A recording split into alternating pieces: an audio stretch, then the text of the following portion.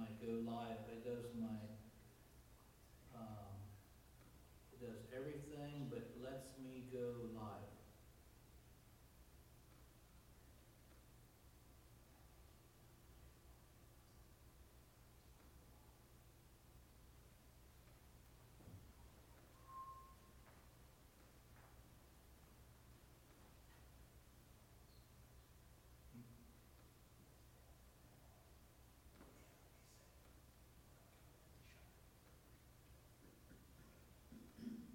Can anybody see on their YouTube if it's saying anything?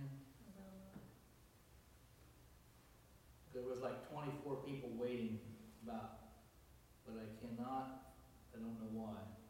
This is not, my little button about going live. I see the board, White board, the board with message on it. that you wrote, You do see that? yeah. They're probably hearing the numbers now. She's like crashing and asking.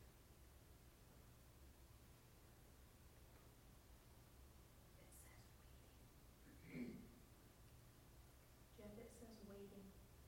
I know, but my go live button is not here. And that's what I can't figure out.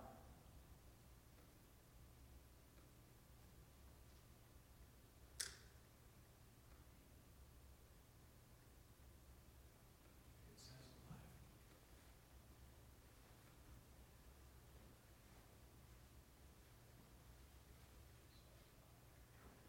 Yeah, but it won't let me, mm-mm.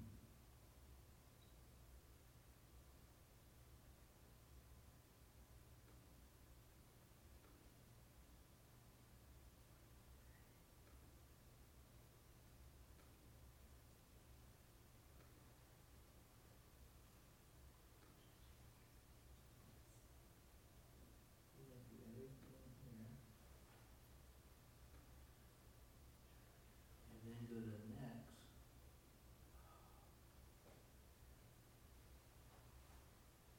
Flip the camera around again.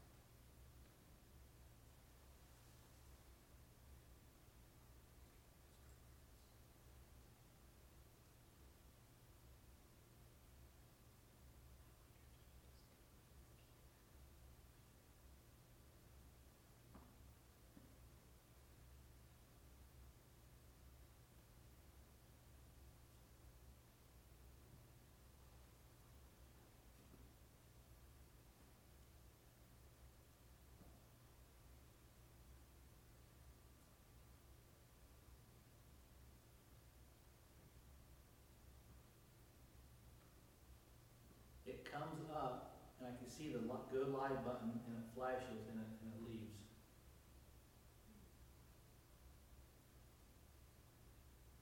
That wouldn't have any, is that internet? Is it something kicking off? No, everything is,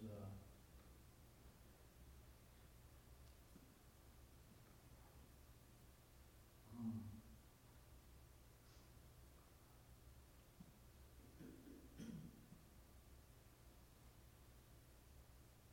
There it is, go live, come on, go live.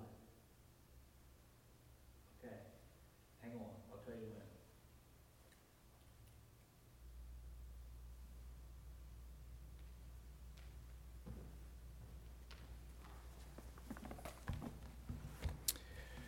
Good morning, Cornerstone Church family. It's a blessing to be here, and we hope this Palm Sunday morning finds you rejoicing in the Lord and abounding in His grace and love this morning. It is in the name of the Lord Jesus that we want to praise today, and I wanted to make a personal comment to the family that we miss you, and we're ready to get back to some sort of normal life, which I'm sure you all are. Although, just a few weeks ago, someone told me that normal is a setting on the dryer, so I'm not really sure what that's going to look like. But for a few minutes, I want to encourage you and remind you of the eternal things of God that no one can take away. And one of those eternal things is peace. And as we think about Jesus being the Prince of Peace, and we think about what happened on this day of Palm Sunday, Jesus rode into Jerusalem as the authority of peace, but what were people looking for? I wonder sometimes if people weren't looking for peace the way they thought peace ought to look. And you know, the thought was that a lot of people look for the good things in the wrong places. It appears here that a lot of people were looking for peace in the right place, but they were looking for the wrong peace. So where is the peace of Jesus today? And what is the effect of God's peace in our own lives? I guess I chose this little subject to talk about. It's not a little subject, but a little time to talk about this for one reason, because of what people were looking for as they seen Jesus ride into Jerusalem, and then also as we look around in the world today, we think maybe that's an element that is missing in the lives of people. Where is Jesus' peace? I want to go to some scriptures, and mainly that's what I'm going to be doing. Just as a reminder, there's no better way to say it than the way the scriptures say it. So we find in the 2nd chapter of Ephesians that we are at peace with the Father because He abolished the enmity between us and the Father by the cross. And there's no more true peace than the peace that we can feel because we are set right. We are righteous in the Father's eyes. No more are our sins and iniquities remembered against us. That's the true peace. And that's what motivates us to allowing peace to be activated in our lives and having a meaning and having a work. We can't have real peace if we can't feel the peace of the Father and us. If we turn to Romans 5:1, we'll find that being justified by faith, we have peace with God. And hallelujah, no matter what happens, we are accepted by God. This is paramount in the way that the peace affects us, as we just said. The peace of God gives us direction. It guides our steps. In Romans 14:9, it says, "Let us therefore follow after the things which make for peace, and things wherewith one may edify another." In Galatians 6:16, "And as many as walk according to this rule, peace be on them, and mercy, and upon the Israel of God." Ephesians 6:15, "And your feet shod with the preparation of the gospel of peace." So what we're seeing is this peace that we feel because we are friends with God, we are righteous before God. It motivates us, and it makes a difference in our lives. In the 2nd book of Timothy, 2nd chapter, "Flee youthful lust, but follow righteousness, faith, charity, and peace that with them that call on the Lord out of a pure heart."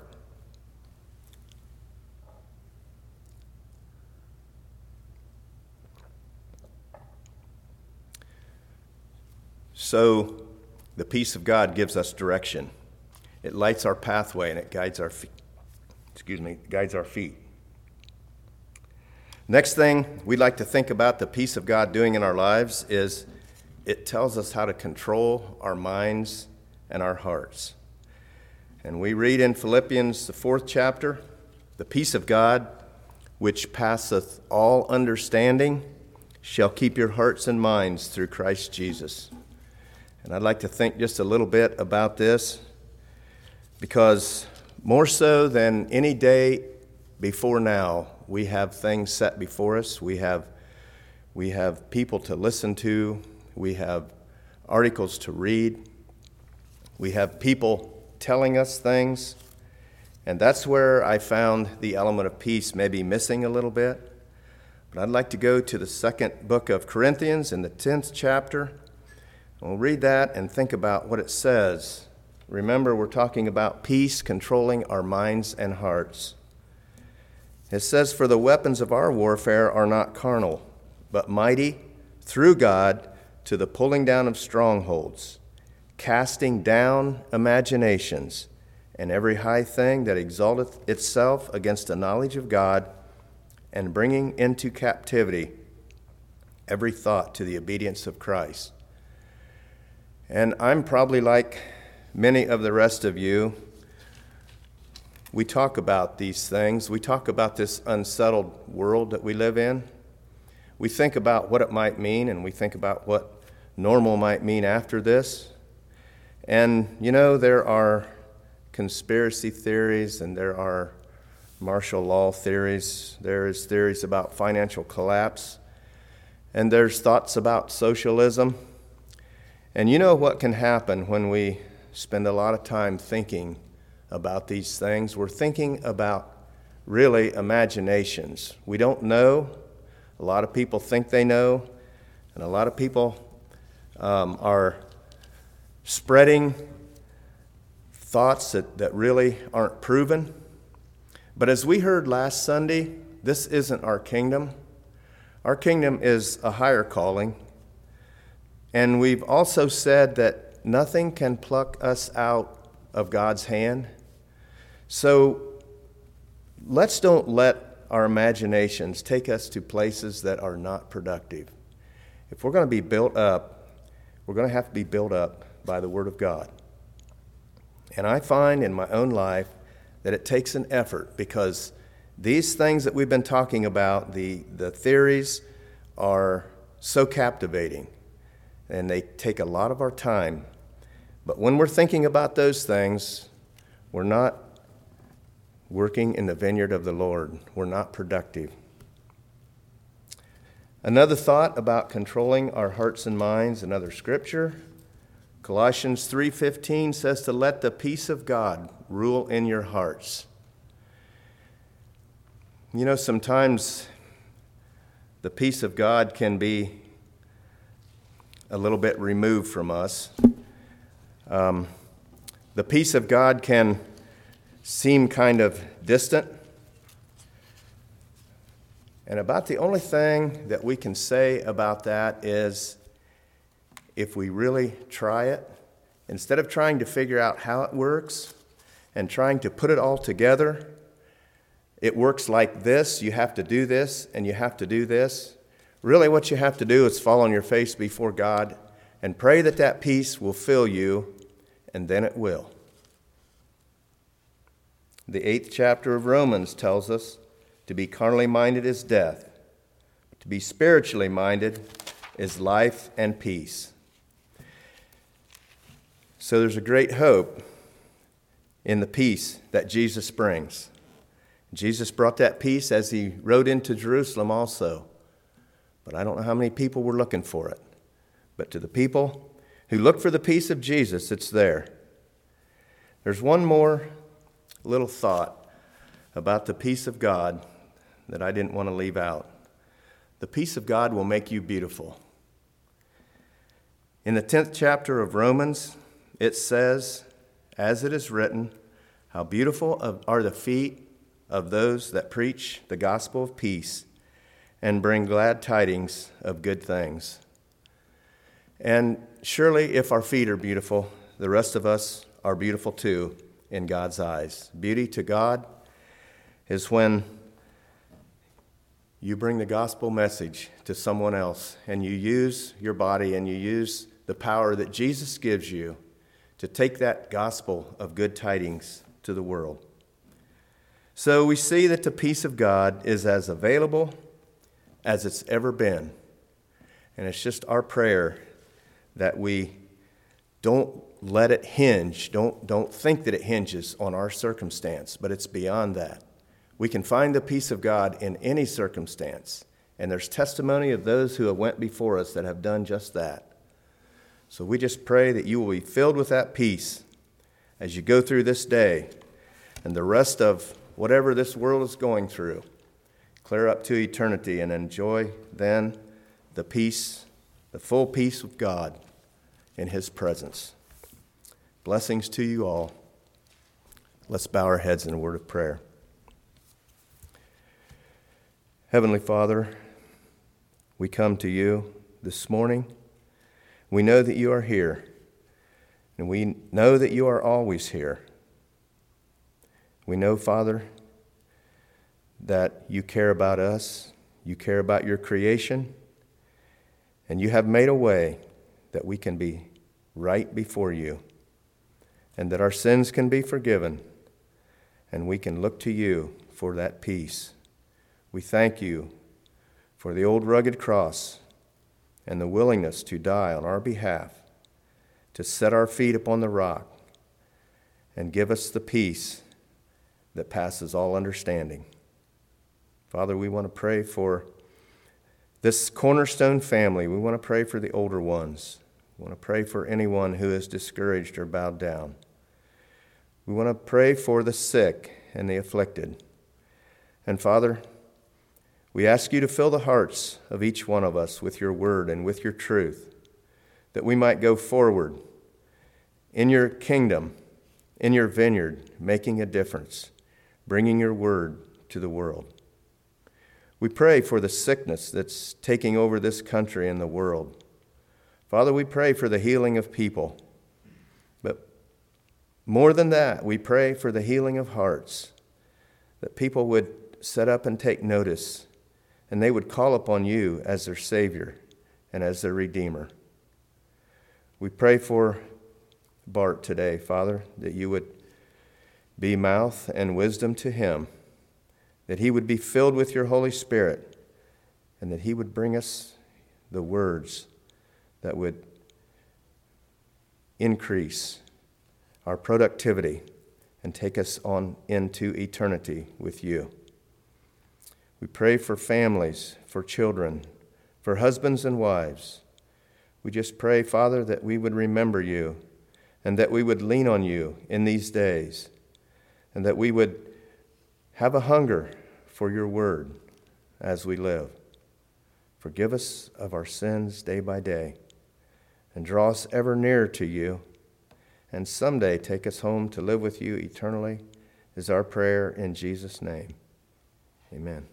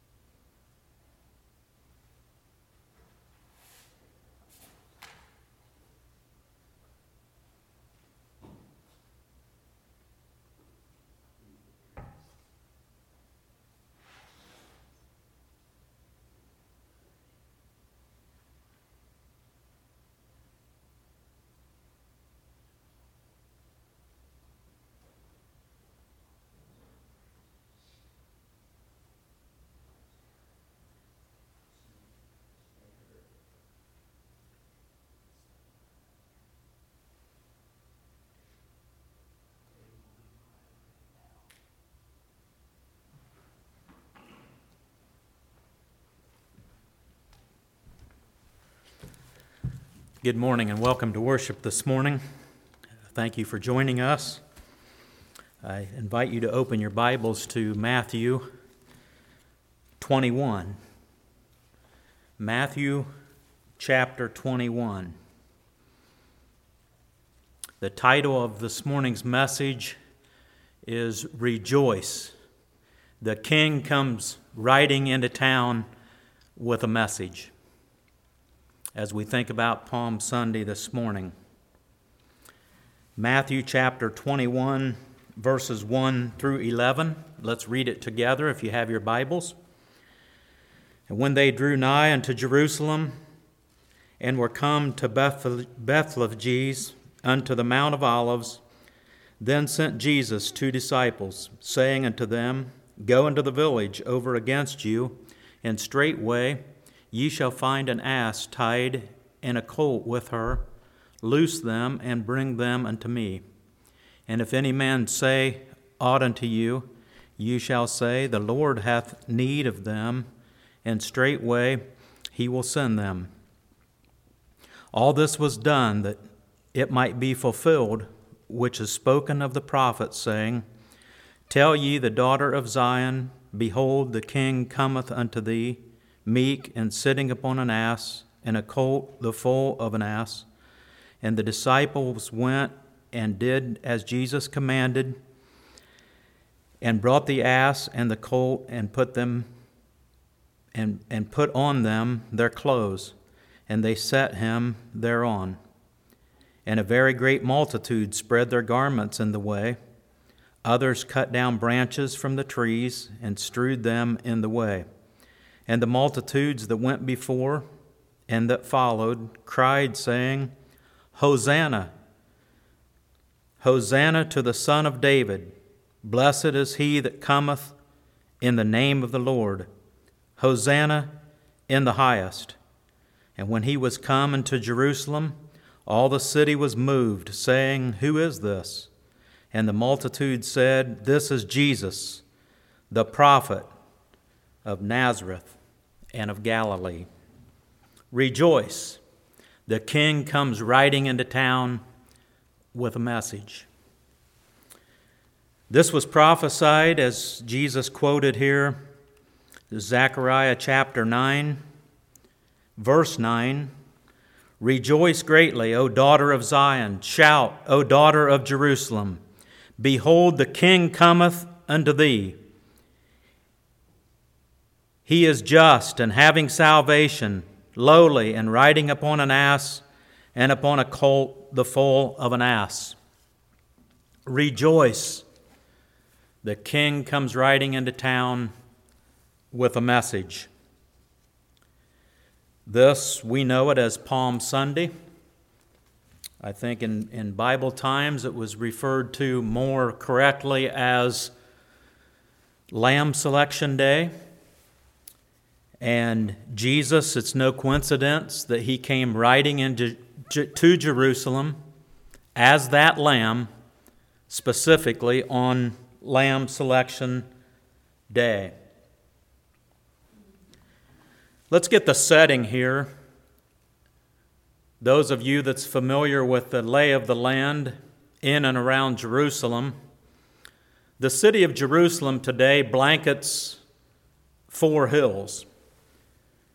Mount Acre up to the north, Mount Zion down to the southeast, Mount Moriah sitting in the center, and Mount Olivet directly to the east of Mount Moriah. Mount Olivet, of course, is the tallest of these 4 mountains.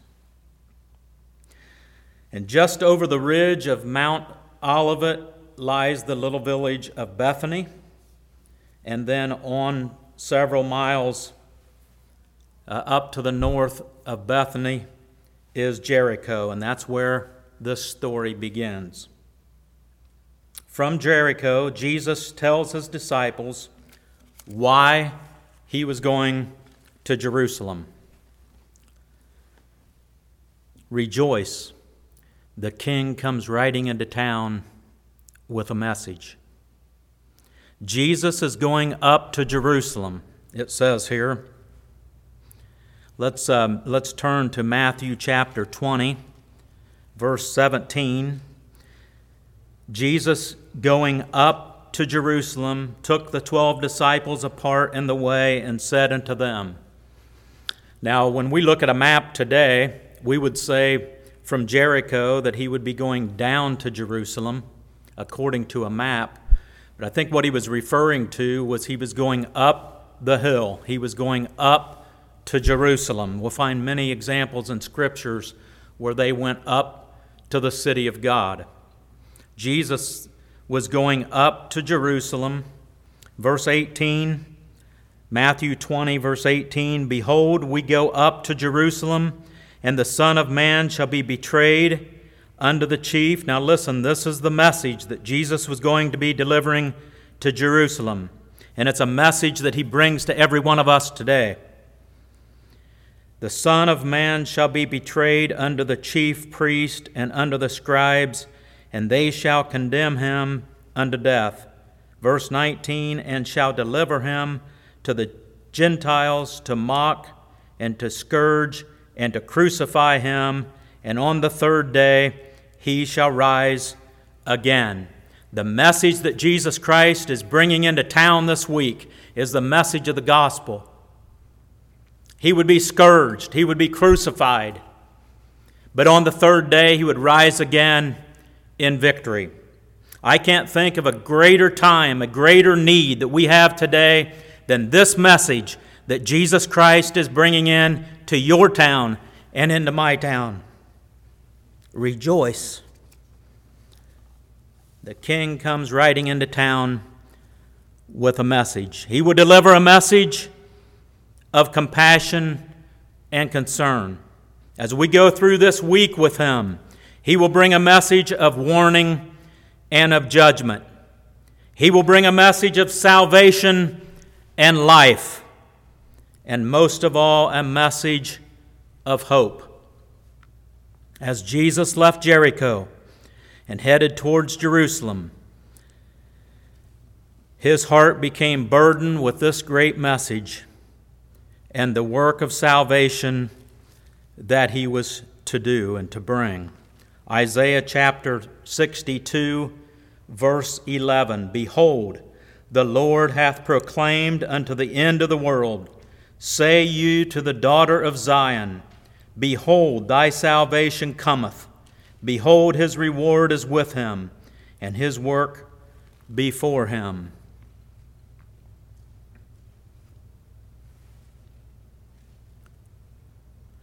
Matthew chapter 20, verses 29 through 34, 29 through 34, As they departed out of Jericho towards Jerusalem, Jesus heard a faint cry. So this is out at the outskirts of Jericho.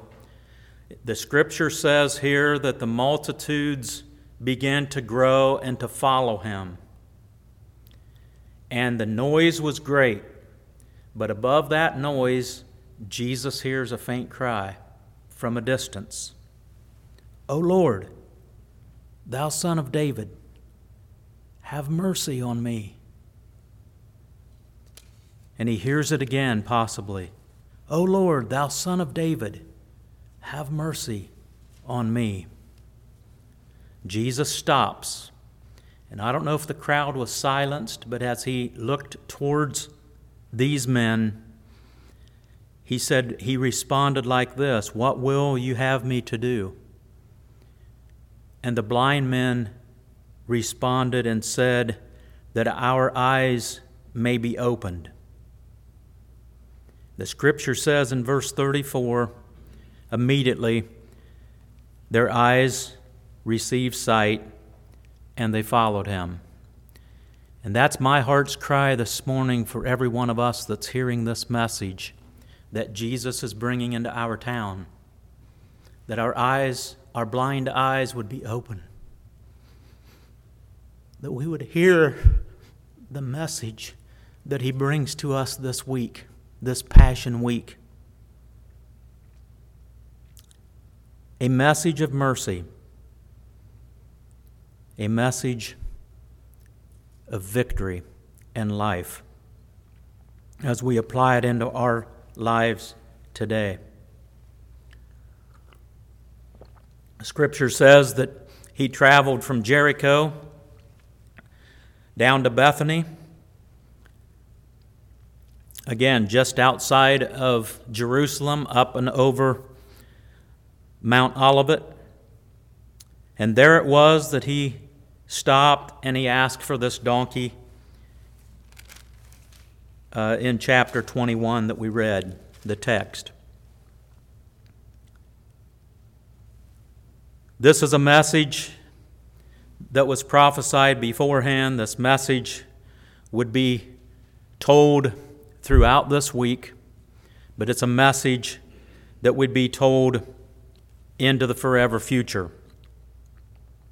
A message that Jesus would deliver over these next 7 days that would affect all humanity. It's a message, again, that began with compassion and weeping. It is sandwiched with judgment and warning.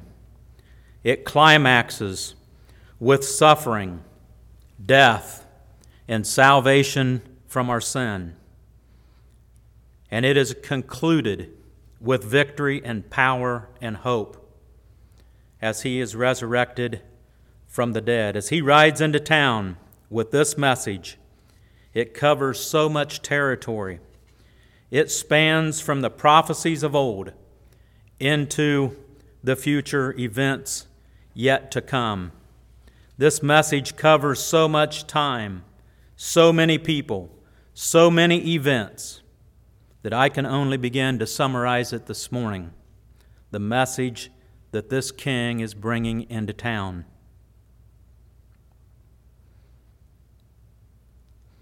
Many times a minister may suggest homework for the audience or for the congregation to read after the message.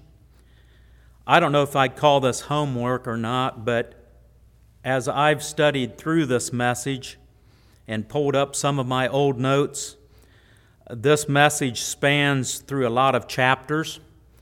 And so, especially for those of you who have been complaining about being bored with this virus and you're homebound, you might consider reading these chapters this week if you want to pull out a pad and a pencil. That covers the Passion Week pretty well as I see it. It's a lot of chapters, a lot of reading. Matthew chapters 21 through 27, that's 7 chapters. Mark chapters 11 through 15, 5 chapters. Luke chapters 19 through 23, 5 chapters. And the Gospel of John chapters 12 through 19, which is 8 chapters. That's 25 chapters. But if you divide that by 6 days, it's in the neighborhood of 4 chapters per day. And again, if you're finding a lot of time, and,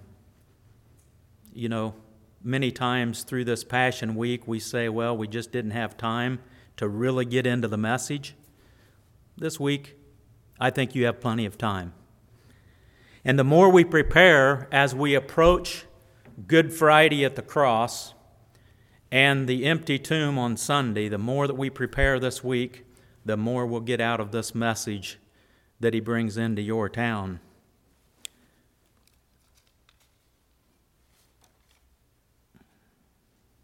Rejoice. The king comes riding into town with a message. Again, on Lamb Selection Day, the family would select their lamb. Each household would take unto them a lamb. The Scripture says in Exodus chapter 12, it was to be a perfect lamb, a chosen lamb, and a personal lamb. Is it any wonder that Jesus came riding into town with his message on this particular day as a lamb, according to Isaiah chapter 53? Have you selected your lamb? As we approach this message this morning, it's so critical that you first choose a lamb, that you choose the lamb, and that you choose your lamb. This message must be applied personally in our lives this morning. The Mount of Olives is about 300 feet higher than Mount Moriah, and somewhere as he bridges the crown of Mount Olivet, somewhere on the slope, Jesus stops and he looks over Jerusalem. And the Bible says he weeps. Turn your Bibles to Luke chapter 19.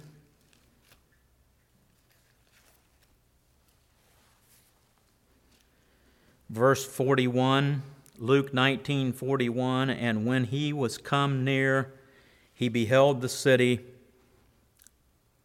and he wept.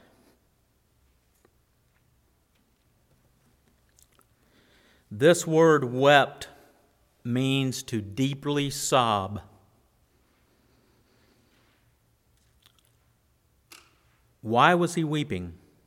Why was he sobbing so deeply? He was weeping for the people.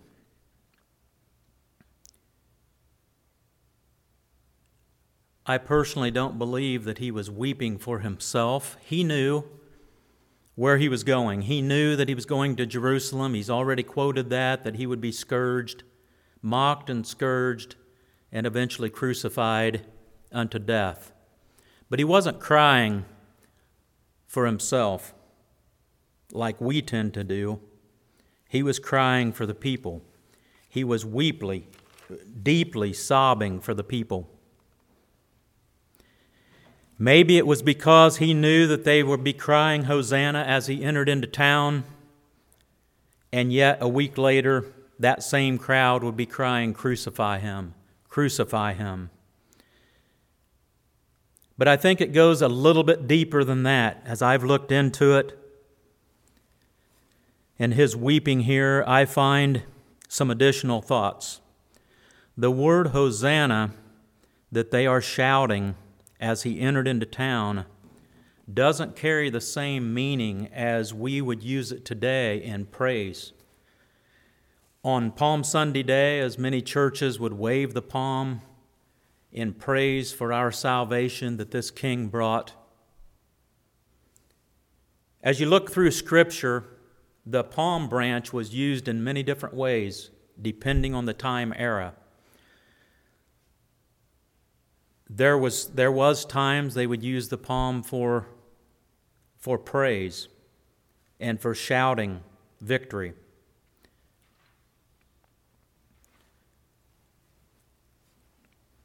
But this word, the actual using of the palm and the word Hosanna that they are shouting is based on a demand, and it means to save us. But more than that, it means save us now. So as these people were possibly, as they were crying Hosanna, they were looking at a king coming riding into town, as Randy said in opening, because of their personal agenda. They wanted peace, all right, but they wanted salvation from the Romans, and they wanted it now. And as they shouted Hosanna, it wasn't because they were praising him for what he was going to do at the cross, of course. They were demanding him as king to save us and save us now. As you see, they were expecting King Jesus to take up his sword and to conquer the Romans and to do it now, to save us now. Keep that in mind. The palm branch carried a different meaning later on in biblical history as the time of the Maccabees came on and the Zealots would use the palm branch as an emblem that they had conquered and killed anyone who was opposing God. So they did it in the name of God, and they actually killed people because they wasn't embracing according to their opinion and their interpretation of God, and they would kill for it. And this happened other times in history, of course. But the zealots would actually wave the palm branch, and it was a sign of victory, but it was because they had killed and they had conquered. Now listen closely. That would be more in the context of like we would use, the countries would use a flag today. So they would wave the palm branch, claiming that victory that they had won and that they had conquered.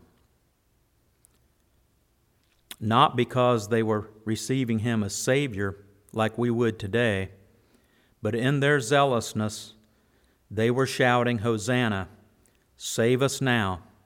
Go kill them Romans. Let's take this city with blood so that we can have control."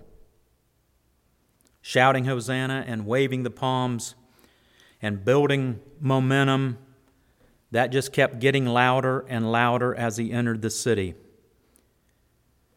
It's possible, more probable, that this became more of a political march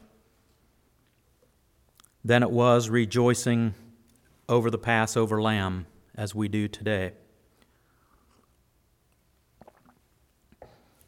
Here in Luke chapter 19, in verse 39, and some of the Pharisees from among the multitude said to him, "Master, rebuke thy disciples." The crowd was getting too loud.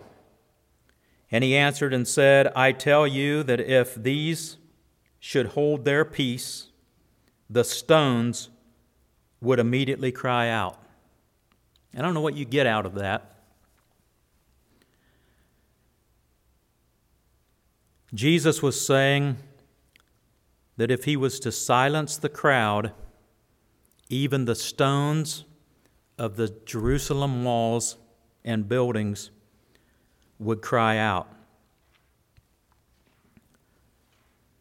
And then it says in verse 41, he began to weep. Why was he weeping? Because they had built their city on blood and conquering so that they would gain control. This is a direct reference from Habakkuk chapter 2, as Habakkuk gives warning, 5 woes to Babylon. In Habakkuk chapter 2, verses 9 through 11, "Woe unto him that coveteth an evil covetousness to his house, that he may set his nest on high, and that he may be delivered from the power of evil. Thou hast consulted shame to thy house by cutting off many people, and hast sinned against thy soul." Listen, verse 11, "For the stone shall cry out of the wall, and the beam out of the tinder shall answer it. Woe to him that buildeth a town with blood, and establisheth a city by iniquity." And it goes on. Habakkuk was warning the people that they were building their city on blood and conquering for unjust gain of control. And I believe that's exactly why Jesus was weeping over the city of Jerusalem, for the same 2 reasons. And it goes much deeper than what we see on the surface. Jesus knew their hearts, and Jesus knows our hearts today. He was weeping because they were wanting to take the city by blood for unjust gain and power. And as Jesus was on the slope of Olivet, he began to weep. And he began to see their palms waving. And I suppose he was looking in their hearts, just as the zealots. We're going to take this city. We're going to claim this victory. We're going to take it by blood. And he began to weep. Yes, he knew that it would be his own blood that would bring this victory.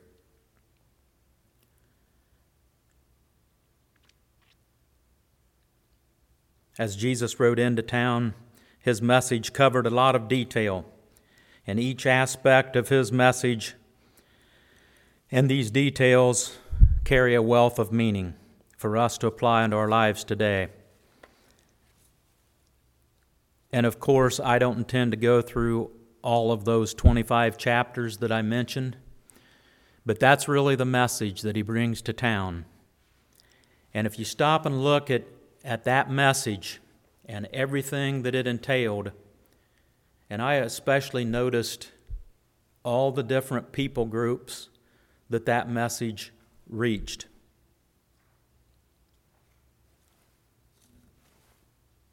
Let's just look at a quick summary. Rejoice. The king comes riding into town with a message. Sunday, and I realize that there's different interpretations, different thinking as far as which day of the week, but as you go through your Passion Week this week, you might try to study out some of this, and I'm sure you'll get a lot more detail out of it than what I'll mention right now. Sunday, Jesus enters into Jerusalem as the sacrificial lamb. And there's a sermon there in itself. Jesus is that lamb.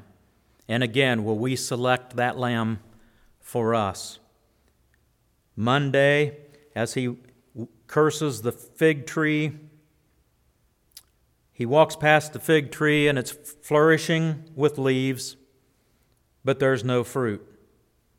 And you know the account, Jesus cursed the fig tree and it withered. This is a message for the Pharisees. But what about us?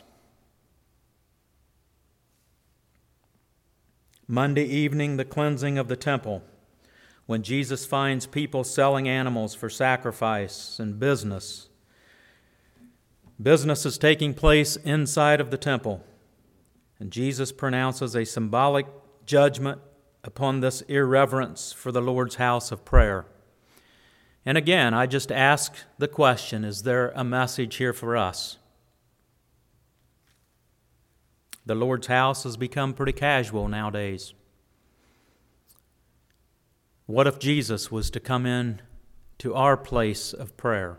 And I'm not speaking about just the walls here at Cornerstone or your place of meeting, but into our own hearts,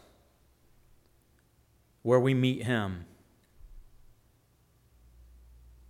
Is there reverence? Tuesday in Matthew chapter 22, and if you care through, you can thumb through some of these scriptures. Matthew 22, Jesus addresses the message on the final separation which is to come. Matthew 22, verses 1 through 14. There will be a final separation. Verse 13, then said the king to the servants, bind them hand and foot, and take them away, and cast him into outer darkness. There shall be weeping and gnashing of teeth. The message that Jesus brought was very clear and very bold, and it's a message for us to take in this our day. Verses 15 through 22. He addresses lawfully paying tribute to Caesar. And I'll not say just a lot on that. We know that the coins of that day had an image stamped on that coin of Caesar. And as the Pharisees thought they was going to trip him up and ask him, well, so you say we should be loyal to you as king, but should we pay tribute to Caesar? And he just simply asked them for the coin, and he pointed to the image that was stamped on the back of that coin, or possibly both sides, and he said, to this man, you should pay your taxes in my words. And it silenced them. There's a message there as well. In verses 22 through 32, Jesus addresses marriage here and marriage in the kingdom to come as they were asking questions. And Jesus says in verse 32, God is not the God of the dead, but He is the God of the living. In chapter 22, again, verse 37 through 40, they're asking Him, again, they're trying to trip Him up as He enters into town, as He brings this message through the week. And they ask Him concerning the commandments. And Jesus says in verse 37, Thou shalt love the Lord thy God with all thy heart, with all thy soul, and with all thy mind. This is the first and greatest commandment, and the second is likened unto it, Thou shalt love thy neighbor as thyself. Verse 40, And these two commandments hang all the law and the prophets. I think this is a message that probably supersedes everything that He's been saying. Everything about the Ten Commandments, everything about the entire law of God is about the agape, the love of God. And everything hangs on this, he says. Does it mean that other doctrines and other scriptures are not as important or not important? That's not what he's saying. He's just saying that everything in the Word of God hangs upon this. Verse 40, these two commandments, the agape love. We get into chapter 23, Matthew 23, verses 13 through 33. We find the 7 woes of hypocrisy. And that also parallels the 5 woes of Habakkuk that I referenced earlier. A lot of the same thoughts there from Babylon. And I might just mention here, as you look at Matthew chapter 23, the 7 woes to the Pharisees, I believe that there definitely is a message to the church today. And I look at this as a sign of the time. Jesus is bringing this into, as he gets into chapter 23, 24, and 25. Many times we hear the signs of the time limited to chapters 24 and 25. I personally believe that 23 is the preface. And this is speaking to the church. Many times our signs of the time, we're looking at political events, we're looking at events out into the world.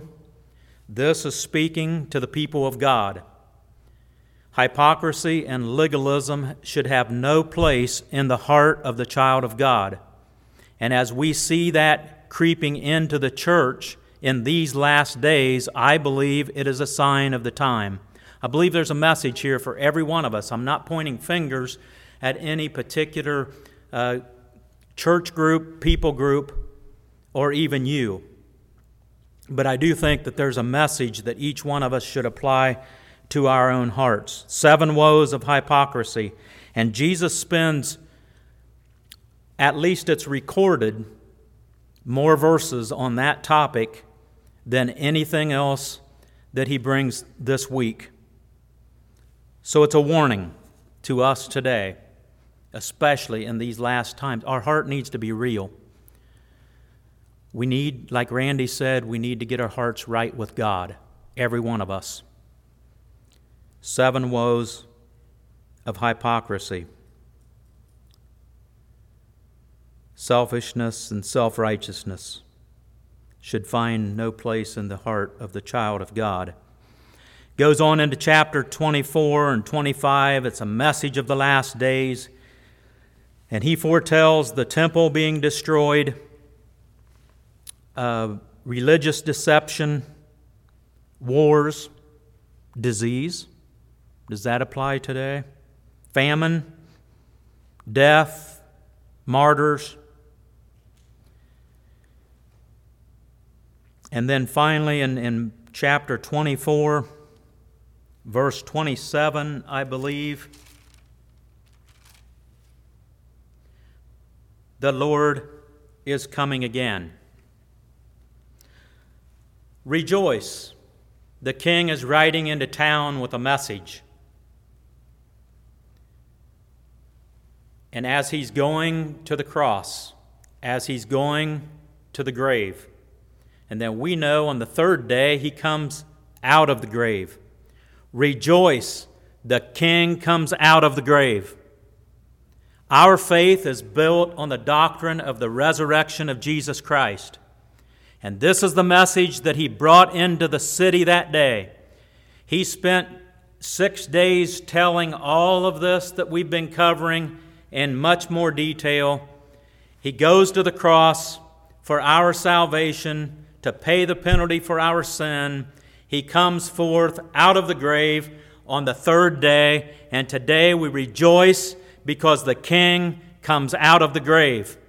And here in chapter 24, verse 27, rejoice, the King is coming again. I think I heard hallelujah come from your couch. For as the lightning cometh out of the east, and shineth even unto the west, so shall the coming of the Son of Man be. Rejoice, the King comes riding into town with a message. And the message includes, rejoice, the King comes out of the grave. And it also includes, rejoice, the King is coming again. Hallelujah. There's a lot more that we could say. Thursday evening, he spends his time breaking bread for the last time with his disciples. And there is a lot that could be said from that, a lot of content that we should be applying into our lives. As Jesus washed their feet, he gave them a message on humility, on servitude. We know that over a couple-day period, Thursday and Friday, Judas spent conspiring against his Lord and eventually selling him out. As they leave the upper room late that night, Jesus is arrested. I heard one sermon one time titled, "The Night They Arrested God."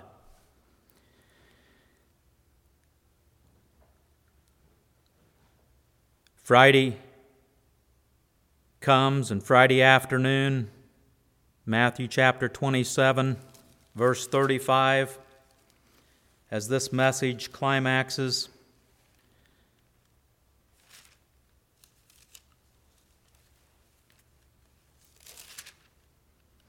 and they crucified him.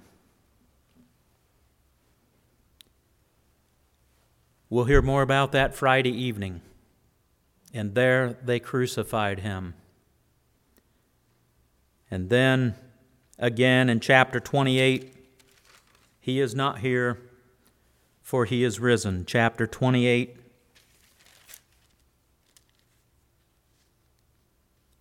verse 6. For he is not here, but he is risen. This is the victory that Jesus brought into town this week. Not only as he proclaimed it audibly, but he lived it, he died, and he rose again, that we can have life abundantly with him.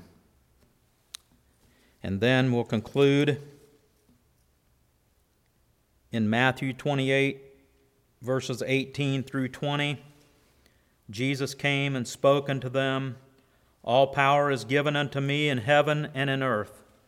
Go ye, therefore, and teach all nations, baptizing them in the name of the Father and the Son and of the Holy Ghost, teaching them to observe all things whatsoever I have commanded you. And lo, I am with you always, even to the end of the world. Rejoice. The King comes riding into town with a message. Rejoice. The King comes out of the grave in victory. Rejoice. The King is coming again. And hear his last words, rejoice. We've got a message to tell. If you're really feeling this message in your heart and you've applied it into your heart, you've got a message to tell. The world today needs this message. And it's really a message that spans more than the 7 days that we've talked about. It's the message of the gospel from cover to cover, Old Testament and New. We've got a message to tell, to teach, to baptize, to observe, and to serve. Rejoice. We've got a message to tell. I don't know about you, but I think it's critical during these times that we keep sounding out the gospel, that we keep telling the message, and that's why we're videoing this morning, but we do miss getting together. One thing that I really miss about public worship is singing. And I'm not going to sing, but I am going to quote a hymn in closing. It is from number 280 in Worship His Majesty, a book that we use often here at Cornerstone. The King is coming. The marketplace is empty. No more traffic in the streets. All the builders' tools are silent. No more time to harvest wheat. Busy housewives cease their labors. In the courtroom, no debate. Work on earth is all suspended as the King comes through the gate. Happy faces line the hallways, those whose lives have been redeemed. Broken homes that He has mended, those from prison He has freed. Little children and the aged, hand in hand, stand all aglow, who were crippled, broken, ruined, clad in garments white as snow. I can hear the chariots rumble. I can see the marching throng. The flurry of God's trumpets spin the end of sin and wrong. Regal robes are now unfolding.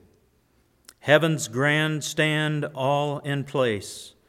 Heaven's choir now assembled start to sing Amazing Grace. Oh, the King is coming. The King is coming. I just heard the trumpet sounding, and now His face I see. Oh, the King is coming. The King is coming. Praise God. He's coming for me. Let's pray. Heavenly Father, we come to You this morning as we observe this Palm Sunday, a time of victory, a time that we lay down our tree branches, our palms, to honor You and to praise You. You know our hearts, Lord, and if there's any of us that are laying down this branch for the wrong reason, if we're trying for any reason to take control or to try to control our situation, even at others' expense, by blood, so to speak, I just pray, Lord, that You'll cleanse us, that You'll help us to renew in our hearts this message of peace, this message of grace, and this message of victory. Help us to overcome our sin through the precious blood of the Lamb. I thank You for this message, Lord. I thank You that though it entails warning and judgment, that it also concludes with a message of victory and of hope. I pray, Lord, that you will come into our hearts, Jesus, that you will come in with your message and that you will change our hearts and work in our lives as a testimony to the world, because we do have a message to tell. I thank you for the cross. I thank you for the empty tomb. I thank you for the people of God this morning. Those that are listening on phone lines, those that's viewing on video in this service, but there's people of God all around the world. And we know that there's heartache, there's struggle, there's sickness all over the world the same. And I pray that you'll work in the hearts of men, not only to heal and to overcome this virus that's plaguing us, but I pray more deeply that you will heal the hearts of the people, that they will hear this message that you have brought into the city, into our city, and that the hearts will be changed and they will come to know you, because we know that we are living in the last days. And I just pray, Lord, that you will bring your people to you. In Jesus' name we pray. Amen.